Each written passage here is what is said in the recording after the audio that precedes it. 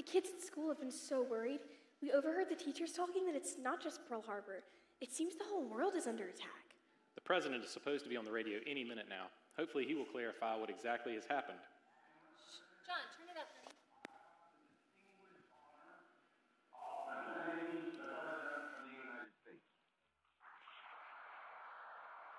Mr. Vice President, Mr. Speaker, members of the Senate, of the House of Representatives,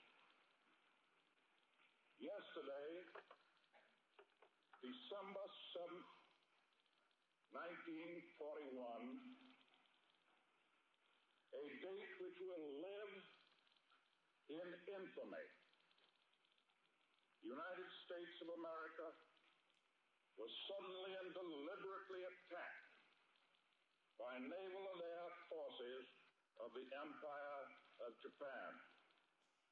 The attack yesterday on the Hawaiian Islands has caused severe damage to American naval and military forces. I regret to tell you that very many American lives have been lost. There is no blinking at the fact that our people, our territory, and our interests are in grave danger. With confidence in our armed forces, with the unbounding determination of our people, we will gain the inevitable triumph, so help us God.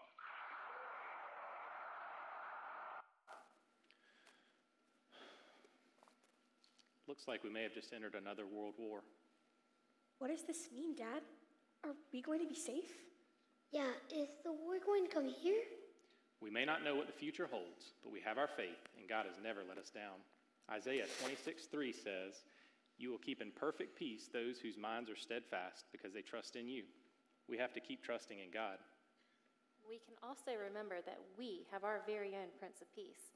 Jesus came into this world all those years ago on that very first Christmas. Times were dark then, too. Yes, in times like these, we have to hold on to that peace that comes from the Lord. Let's pray. Heavenly Father, in the midst of uncertainty, we find comfort in your promises. We know that you are still in control. Grant us peace beyond understanding, and may we remain steadfast as we trust in you. In Jesus' name, amen. Amen. It's getting late. Time for bed, you two. You still have school in the morning.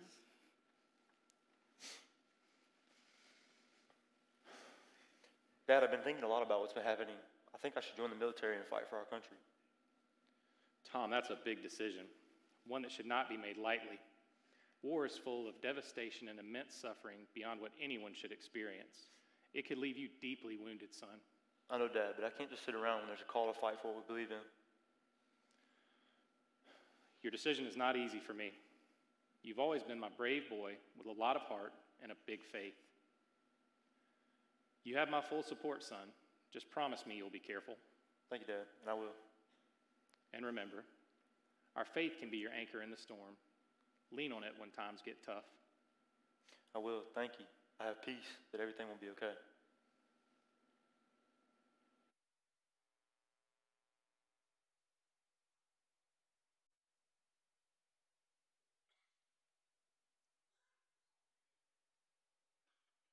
Have your Bible with you, let me encourage you to open or hold it up right now and repeat after me what we believe about this book. This is God's Word. It is a perfect treasure of divine instruction. It has God for its author, salvation for its end, and truth without any mixture of error for its matter. It is the supreme source of truth for what we believe and how we live.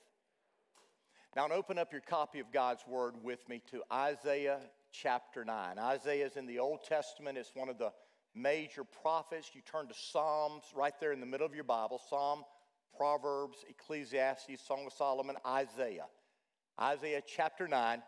And I want to read to you this morning two verses, verses 6 and 7. It So if your Bibles are open, listen to the Word of God. For a child is born to us, a son is given to us. The government will rest on his shoulders, and he will be called Wonderful Counselor, Mighty God, Everlasting Father, Prince of Peace. His government and its peace will never end. He will rule with fairness and justice from the throne of his ancestor David for all eternity. The passionate commitment of the Lord of heaven's armies will make this happen. The year was 732 BC, and the Assyrian war machine was marching throughout the Middle East, killing everyone in its path, looting everything in its path. And Assyria had its eyes set on Israel. And because of this, Israel was frightened to death. They did not know what was going to happen. They knew one thing: they could not withstand an attack from Syria. Spiritually, morally, politically, a thick darkness had enveloped the land of Israel. The people were so destitute that they were even praying to the dead. They were looking to the kingdom of darkness to find a little ray of hope in their world. And it was into this situation that the prophet Isaiah gave them a word from God. He said, there is coming a day when the people who are in darkness will see a great light.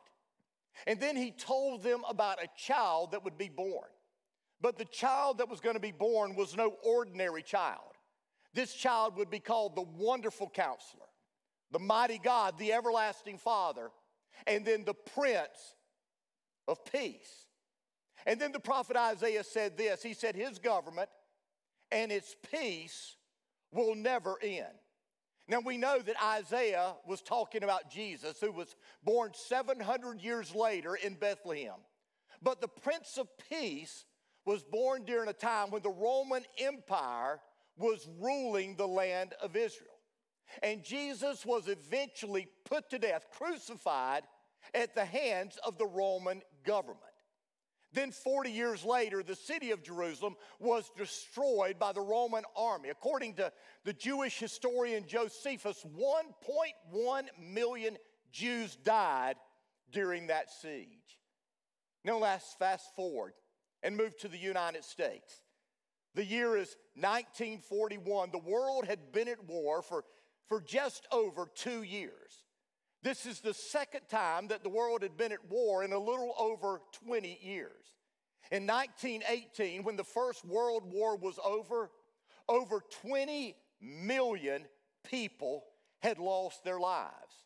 Now they were in a second world war, but somehow, some way, the United States had somehow not yet entered this war. But then December the 7th came, and the Japanese army attacked Pearl Harbor. And on that day, 2,403 Americans lost their lives. And then on December the 8th, President Roosevelt gave his famous speech, a date which will live in infamy speech. And because of that, America entered World War II. World War II didn't end until 4 years later. And by the end of that war, 75 to 80 million people, let that sink in, 75 to 80 million people had lost their lives. Now, you would think that the world would have learned something by this time, but we didn't. A few years later, we had the Vietnam or Korean War, and then a few years after that, we had the Vietnam War, and then we had the Cold War, the Persian Gulf War, and the War on Terror. And today, even though we are not officially involved in a war, we are supporting the war between Ukraine and Russia and the war Israel is having with Hamas, a war that could easily escalate at any moment. But what you need to understand this morning is this isn't anything new. Truth be told, the world, or at least parts of the world, have been at war since the beginning of time. Historians tell us that since man came on this earth, there have been over 10,000 wars. But it's not just nations fighting against nations. It's ethnic groups, religious groups, political groups that cannot get along, waging war with one another. Our world is filled with despots and dictators, terrorists and bullies who use violence as a means to get what they want. And to them, life is meaningless and peace is impossible unless they have their way. And most often that means that you and I are surrendering our will, our life to them. And all of this, even though the Prince of Peace has come. So let me ask you a question. Did he fail? The Prince of Peace, the one who was going to bring peace to the earth, the one whose government would never end, his peace would never end. Did he fail? When Jesus came to earth, he said that we were to be peacemakers. He said peacemakers would be called the children of God. We're even told that we should live at peace with all people as much as depends on us. And yet, there is no peace. We don't even have peace in our own nation, much less our world. And so I ask again, did Jesus fail? Well, you know the answer. The answer is obviously Jesus didn't fail. He did exactly what he came to do, and he will do exactly what he plans to do. You need to remember that when Jesus was here on this earth, he told us until he comes again, there will be wars and rumors of wars. We are told that when we enter the last days, the world will be filled with savage, brutal, violent people. And we're even told that in the final days, before Jesus returns, there will be wars and slaughter like the world has never seen before. And then, when Jesus comes, he will set up his kingdom, a kingdom that will never end. And then, and only then, will we have peace on this earth. You need to understand that until Jesus comes back again, there will be no peace on earth. But what does that mean for us? Does that mean that we can't have peace until Jesus comes back? Well, no, I believe that Jesus came to give us peace. You see, Jesus came so that each of us, all of us, could have peace with God and the peace of God. And the amazing thing is, when the world is at war, when violence and hatred seem to be everywhere we turn, we can still have peace. And what you need to understand this morning is that peace begins when we make peace with God. Now, some of you are probably thinking, make peace with God? What do you mean, make peace with God? I'm not at war with God. But I want you to listen to me for just a moment. If God is the creator of all things, and he is, then that means that God sets the rules. God determines what is right and what is wrong. And if we willfully choose to disobey God's rules, God's laws, if we choose to do our thing rather than his thing, we are choosing to rebel against God. And that makes us an enemy of God. Let me share with you a few verses from God's word. Romans chapter 8, verse 7 says this. It says, people become enemies of God when they are controlled by their human nature, for they do not obey God's law. Now, what you need to understand is the Bible makes it clear that each and every one of us are born with a sinful human nature. We received that human nature, that sinful nature, from our very first ancestors, Adam and Eve. When they chose to rebel against God, that sinful tendency, that sinful nature was handed down from generation to generation to each and every one of us. You see, just like you can be born with the eye color of your parents because you get that from them, or you can be born with a tendency to be good at a certain sport or good at music or good at something else because your parents were. You are born with a tendency to sin. The Bible says, in sin did my mother conceive me. What the Bible teaches is that when we were born with a sinful nature, and each and every one of us act on that sinful nature. Sherry and I are blessed to have four of our grandkids living with us right now. And that includes our 3-year-old grandson, Summit. Now, Summit is just like every other 2- and 3-year-old. He has a sinful nature. And you say, are you saying that your little 3-year-old grandson is a sinner? Oh, you better believe he's a sinner. He can sin with the best of them. He wants his way, and he wants his way all the time. And if he doesn't get his way, he will throw a fit. You know why he does that? Because he inherited it from his mom and dad. And they inherited it from their mom and dad, which includes me and my wife. And we inherited it from our parents, and it goes all the way back to Adam and Eve.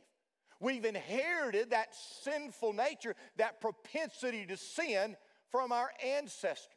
And the reality is, each and every one of us sin. You may have a child that you say is compliant and they always do what you tell them to do. Really? All the time? You want to bet your house on it? Because if you're willing to bet your house on it, I'll take that bet. And you can hand over the keys and the deed right now. Because your children, just like every child that has ever been born on this earth, is born with a sinful nature, and sooner or later we will act on that sinful nature. We are born sinners, enemies of God. James, the brother of Jesus, said it this way in James chapter 4, verse 4. He said, don't you realize that friendship with the world makes you an enemy of God? I say it again. If you want to be a friend of this world, you make yourself an enemy of God. Now, don't miss what God's word is saying. It's saying that when we choose to be a friend of this world, we're choosing to be an enemy of God. Now, it's not talking about the people of this world. It's talking about the things of this world, the values of this world, the things that this world holds dear. And God says when we're friends with this world system that we're living in, we are not a friend of God. We cannot have it both ways. John said it this way. He said, love not this world, nor the things of this world. If you love this world, the love of the Father is not in you. We want to play both sides of the fence, but we can't. To align with this world is to align yourself in opposition to God. And the reality is, every single one of us have done that at some time or another. We followed our sinful nature rather than the will of God. We've aligned ourselves with this world rather than a holy God. And because of that, we're enemies of God. And the Bible even goes further. It says, because of that, we are under the wrath of God. Listen to what it says in Romans chapter 2. It says, but because you are stubborn and refuse to turn from your sin, you are storing up terrible punishment for yourself, for a day of anger is coming when God's righteous judgment will be revealed. Hear me. The Bible makes it clear that there is coming a day when God's righteous anger will be poured out on this world. Many people don't like to talk about that today. Very few preachers are willing to say that today. But you need to understand that the Bible makes it clear that there is coming a day when holy God will have had all he can take, and his anger and his divine wrath are going to be poured out on this world. I want you to listen to what it says in the book of Hebrews. It says, dear friends, if we deliberately continue sinning after we have received knowledge of the truth, there is no longer any sacrifice that will cover these sins. There is only, listen, the terrible expectation of God's judgment and the raging fire that will consume his enemies. God says if we continue to deliberately sin after the grace of God has been revealed to us, the only thing that we can look forward to is the judgment of God that ends with the fire of God. If we continue to deliberately sin, all we can look forward to in the future is God's judgment and God's wrath. So how can we have peace with our Creator? I mean, how can you and I, who are born into sin, who choose to sin, rebel against our Creator, have peace with Him? Well, some have this idea that when I discover that I'm not at peace with God, what I need to do is I need to follow His rules. I need to follow His laws. And if I begin to follow His rules and follow His laws, and in the ledger that I'm keeping, if the good things that I do outweigh the bad things that I've done, and I still occasionally do, then I'm okay because the scales of justice tip in my favor. But that's not how it works. You see, the Bible teaches that there is nothing that I can do that will ever tip the scales of justice into my favor. My sins are too great to ever tip the scales to favor me. If I'm depending on what I can do, the scales are going to always tip in favor of judgment rather than God's mercy and God's grace. And so how? How can I have peace with God? Well, the Bible says that there are two things that I must do. First of all, I must admit that I am a sinner. I must admit my sin. Isaiah said it this way. Listen to what he said in Isaiah 64, verse 6. He said, we are all infected and impure with sin. Did you hear what he said? We all are infected.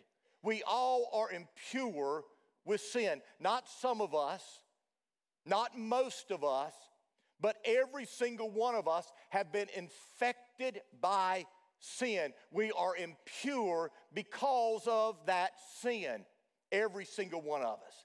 And when we display our righteous deeds, they are nothing but filthy rags. When we realize that we're impure, that we're infected with sin, and we begin to try to tip the scales of justice, what God says is the very best I have to offer, my righteous deeds. In God's eyes, they look like filthy rags. I'm never going to be good enough to tip the scales of justice in my favor. In Isaiah 53, it says this, but He was pierced for our transgressions. He was crushed for our iniquities. The punishment that brought us peace was upon Him, and by His wounds we are healed. Now, I want you to notice two words, the word transgressions and the word iniquities. The word transgression there means willful sins. It's to trespass. It's to step across the line. It's as if God has these no trespassing signs that He's set up. And whenever we trespass, we step across that line. We do something that God tells us not to do. We've trespassed. And the Bible says we have all transgressed against God. We've all trespassed. We've all stepped over the line. And then he said we are all crushed for our iniquities or by our iniquities. Iniquities are our sinful nature, the things that we are born with. And so the prophet Isaiah is saying that we are guilty because of the things that we do, the trespasses that we've committed, and we are guilty because we have a sinful nature. And our only hope is to admit our sin before a holy God. Oh, you can bow up to God and try to say that you're not that bad, that you're pretty good. Compared to most, you're a lot better. But I'm here to tell you, your only hope before a holy God is to admit your sin. And that's never going to happen until you come under conviction for your sin. And the Bible says that happens when the Holy Spirit comes upon us. I remember when that happened in my life. It didn't happen when I was an adult. It didn't happen when I was a teenager. It happened when I was a 9-year-old boy. I was blessed to be born into a family with a mother and father that loved Jesus. And I was blessed to be a part of a church where God's word was taught every single Sunday morning, every single Sunday night. But one Sunday morning as a 9-year-old boy, I don't think anything was really different about that service. But as the message was being preached, I can't remember a word that was said. But as the message was being preached, I came to the realization that I had sinned against a holy God. And I was overwhelmed by my sin. I knew as a 9-year-old boy that I was guilty and I deserved death and I deserved hell. And that Sunday morning when the invitation was given, man, I went down front as soon as I could because I wanted to acknowledge I need Jesus. And that takes me to the second thing. I must accept Jesus. You see, I must admit that I'm a sinner and I must accept Jesus. I want you to go back to Isaiah 53, verse 5. It says, "But he was pierced for our transgressions. He was crushed for our iniquities." Now, who is that he? That he is Jesus. Jesus came to this world and he was pierced and he was crushed because of our sins. Jesus took what we deserved, death on a cross, so that you and I could be forgiven, so that you and I, according to Isaiah 53, could have peace with God. Jesus is the one who can bring us peace with God. I want you to listen to what it says in Ephesians chapter 2. Paul says, "Remember that in those days you were living utterly apart from Christ. You were lost, without God, without hope. But now you belong to Christ Jesus. And though you once were far away from God, now you have been brought very near to him because of what Jesus Christ has done for you with his blood. For Christ himself is our way of peace." Oh, dear brothers and sisters, listen. Jesus came to this earth, born of a virgin, without sin. He lived a perfect life. He never once transgressed God's law. And then he died a cruel death on a cross, taking the punishment that we should have to take for ourselves. And then he was buried in a tomb. But Jesus didn't stay dead. No, because on that third day, Jesus came out of the tomb. He defeated sin and he defeated death for you and for me. And I'm here to tell you this morning, if you will only admit your sin, turning from that sin, and you will accept Jesus as your Savior and your Lord, he will change your life and he will give you peace with God, and everything in your life will become new. And if you're here and you've never acknowledged your sin, you've never trusted Jesus as the only one who can save you, then I beg you this morning, don't leave this place without humbling yourself before God and giving your life to Jesus. Because once you have peace with God, it's only then that you can experience the peace of God. I want you to listen to what Jesus said in John 14. He's talking to those who have that peace with God. Jesus said, "Peace I leave with you. My peace I give you. I do not give you as the world gives. Do not let your hearts be troubled. Do not be afraid." Now this is absolutely amazing to me because Jesus is saying that he gives us his peace. Jesus gives us the peace he had. He gives us the peace he experienced. It's a peace that's not of this world. It's a peace that doesn't come and go depending on our situations and circumstances. It's a peace that is beyond all understanding. It's a peace that allows us to cope with the problems and pains of this life, the uncertainties and uncontrollable events that we face day to day. Someone said that it's a peace that allows us to keep our head when everyone around us is losing theirs. And we all need this peace because life is so uncertain. I mean, for some of us, it'll be death. The death of a loved one, a parent, a child, a spouse. For others, it could be a health issue, a heart attack, cancer, or some other life-threatening illness. It could be constant pain. It could be a divorce, financial uncertainty, or it could be the loss of a dream. And we need the peace that comes from God, the peace that only He can give, His peace. But here's what I know. I want you to listen to me. I think every one of us here who has experienced peace with God can testify that there have been times in our life we know that we've experienced peace with God, and yet even though we've experienced that peace with God, there is something happening in our life where the peace of God is nowhere to be found. Has that ever happened to you? And there ever been a time where, you know that you love Jesus, you know that Jesus loves you, you know that you're His child, you know you've been born again, but that peace that He talks about, it seems 100 miles away. That's why there's a passage that's important to me and a verse that kind of catapults me into this entire passage. The verse is Philippians chapter 4, verse 7. The passage is Philippians 4. I think this passage talks to us about how to experience this peace of God on a daily basis. Listen to what Paul says. He begins verse 7 this way. He says, "Then you will experience God's peace, which exceeds anything we can understand. His peace will guard your hearts and minds as you live in Christ Jesus." So notice how that verse begins. This is important. It begins with the word then. Then you will know God's peace. And so what Paul is telling us is, even though God gives us a gift of peace, there are some things that we need to do to experience that peace on a regular, consistent basis.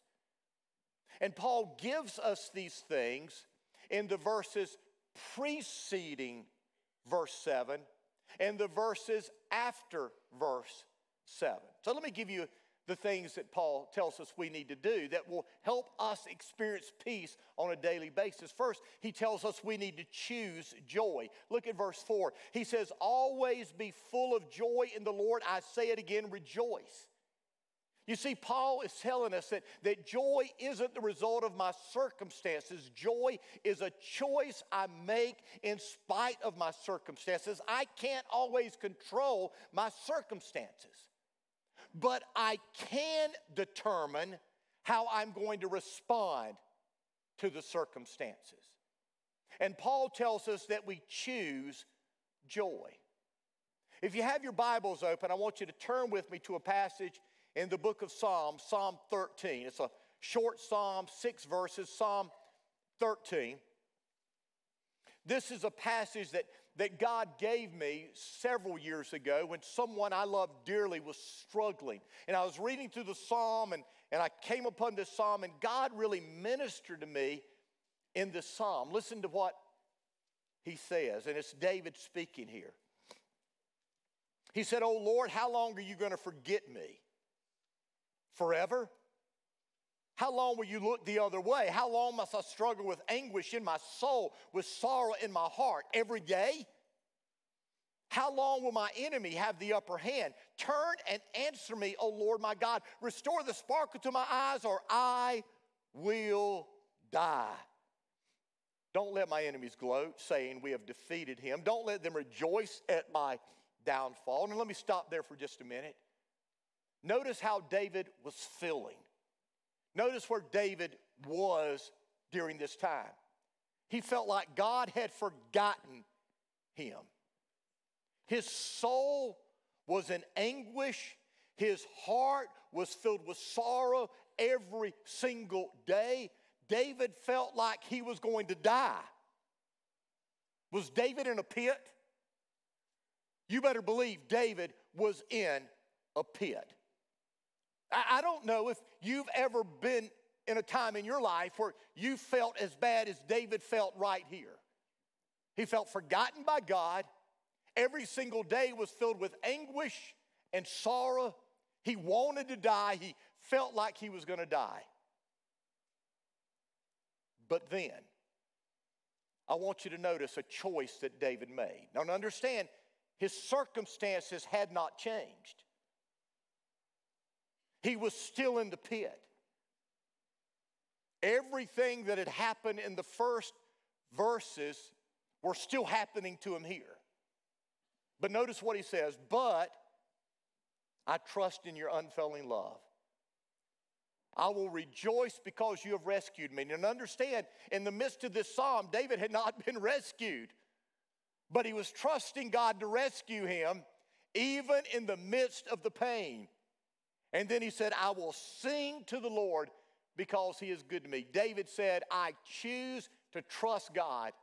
I choose joy over my circumstances. And in the midst of my sorrow, in the midst of my anguish, I am going to sing out loud praises to God. David didn't let his situation or his feelings determine what he did. He made a willful choice to trust, to rejoice, and sing. He didn't feel like it, but he did it anyway. And it changed everything.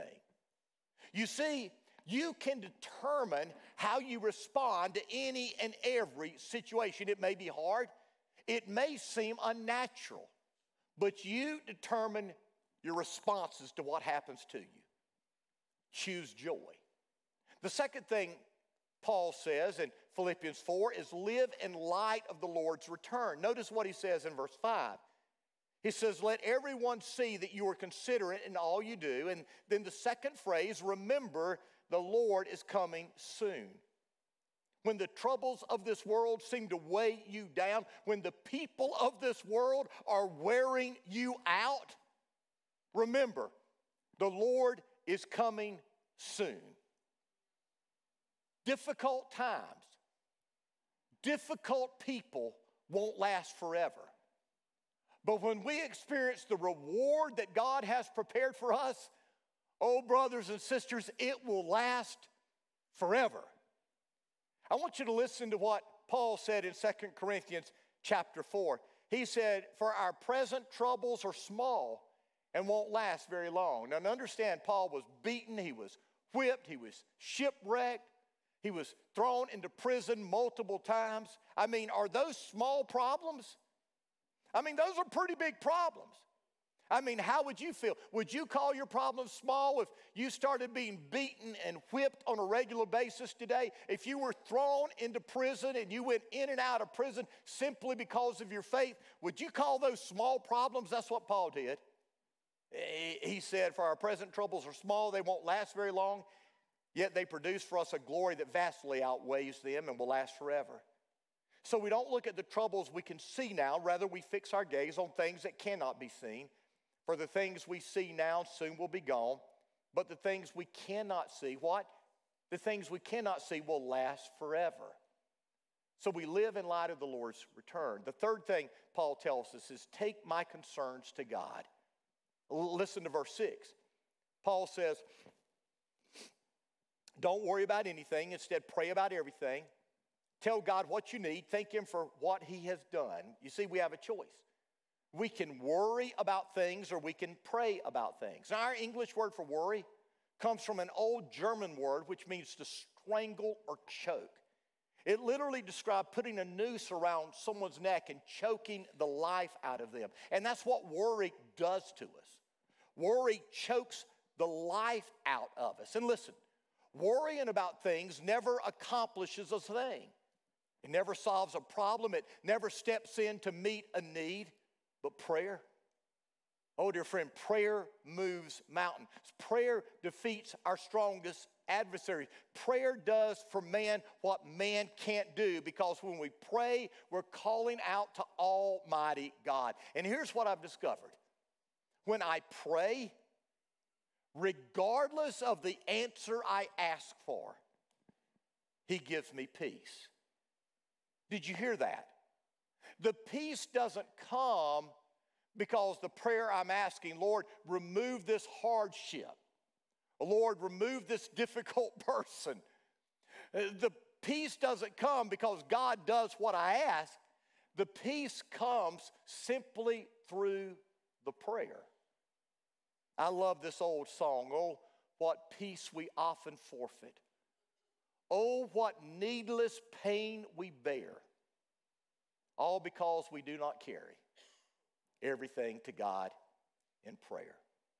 Here's the fourth thing I need to do, and I'm going to have to hurry. We need to refocus our mind. Listen to verse 8.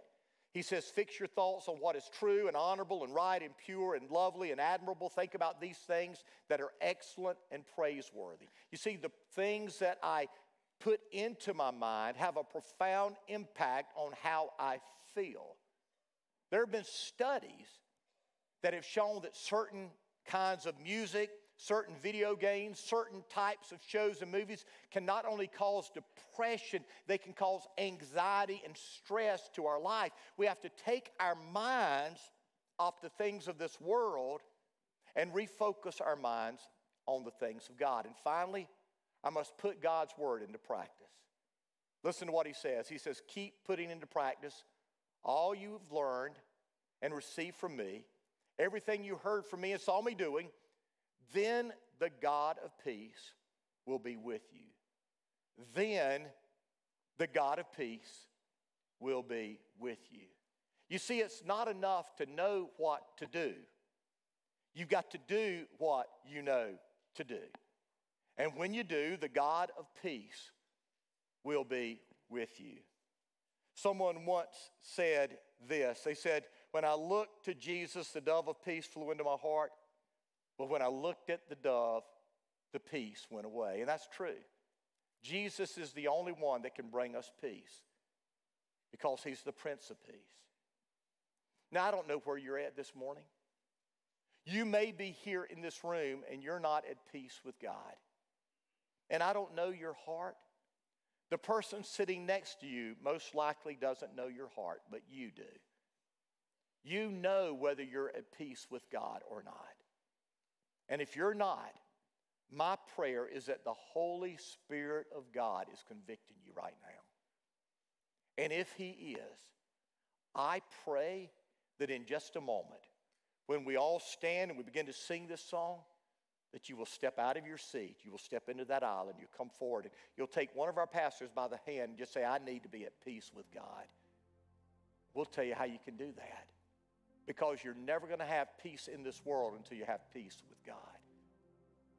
And then there may be others of you who you're not experiencing that peace. You know that Jesus has saved you, but you're filled with anxiety and worry and depression. And it's not because of some chemical imbalance in your brain. It's because of the situation, the circumstances that you're facing in life. And the reason that you're experiencing this and you're not experiencing peace is because you're not putting into practice what God's word says in Philippians chapter 4. Because when you do those things, God's peace that passes understanding will comfort both your heart and your mind as you walk with Christ Jesus. So if you're here and you're not at peace with God, I pray today you'll give your life to him. If you're here and you're not experiencing that peace, I pray today that you'll just come to this altar and just pour your heart out to God and make a commitment today to do those things you need to do to live with God's peace. I want you to stand with me right now. I'm going to pray, and then our team is going to lead us in a song. And my prayer is that you'll be obedient to whatever God's calling you to do. Father God, this is your time. And I pray that you'll have your way in each and every one of our lives. Father God, please don't let anyone leave this room who has not given their heart and life to you. Stir their hearts, bring conviction. Give them the courage to, Lord, take that first step so that you can change their life. Father, those who aren't experiencing your peace, Lord, I pray that whether it's a choice to choose joy, whether it's to cast their cares on you in prayer, whether it's to recognize that this world is passing away, but what you have in store for us is forever, whether it's reprogramming our mind and thinking about the things of God, whatever it may be, Father, I pray that we'll begin to do it so we can live in your peace. And I pray this in Jesus' name. Amen. As God